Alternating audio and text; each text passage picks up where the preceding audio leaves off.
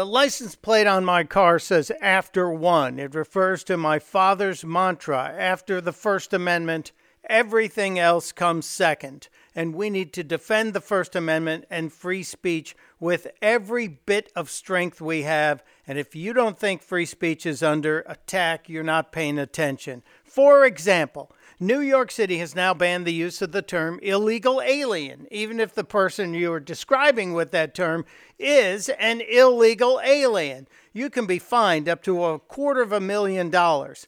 Connecticut has passed a law that says if you refer to someone by their race or creed in a disparaging way, you can be arrested. And in fact, 2 men were arrested when they were caught on video disparaging someone using allegedly a racial slur.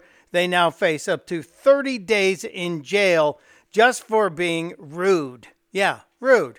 Nobody got hurt. Let's stop this madness. And don't even get me started on the Missouri kid, 13 years old, who was selected at random to push the button to blow up an old bridge. Sounds like a lot of fun, right? The kid showed up with a Trump hat and a Trump shirt. And what did the Department of Transportation do when they posted the pictures and the video online?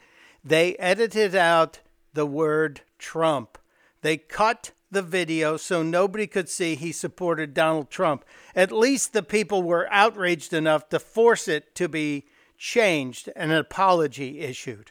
I'm Mike Opelka, and this is the 2 Minute Drill.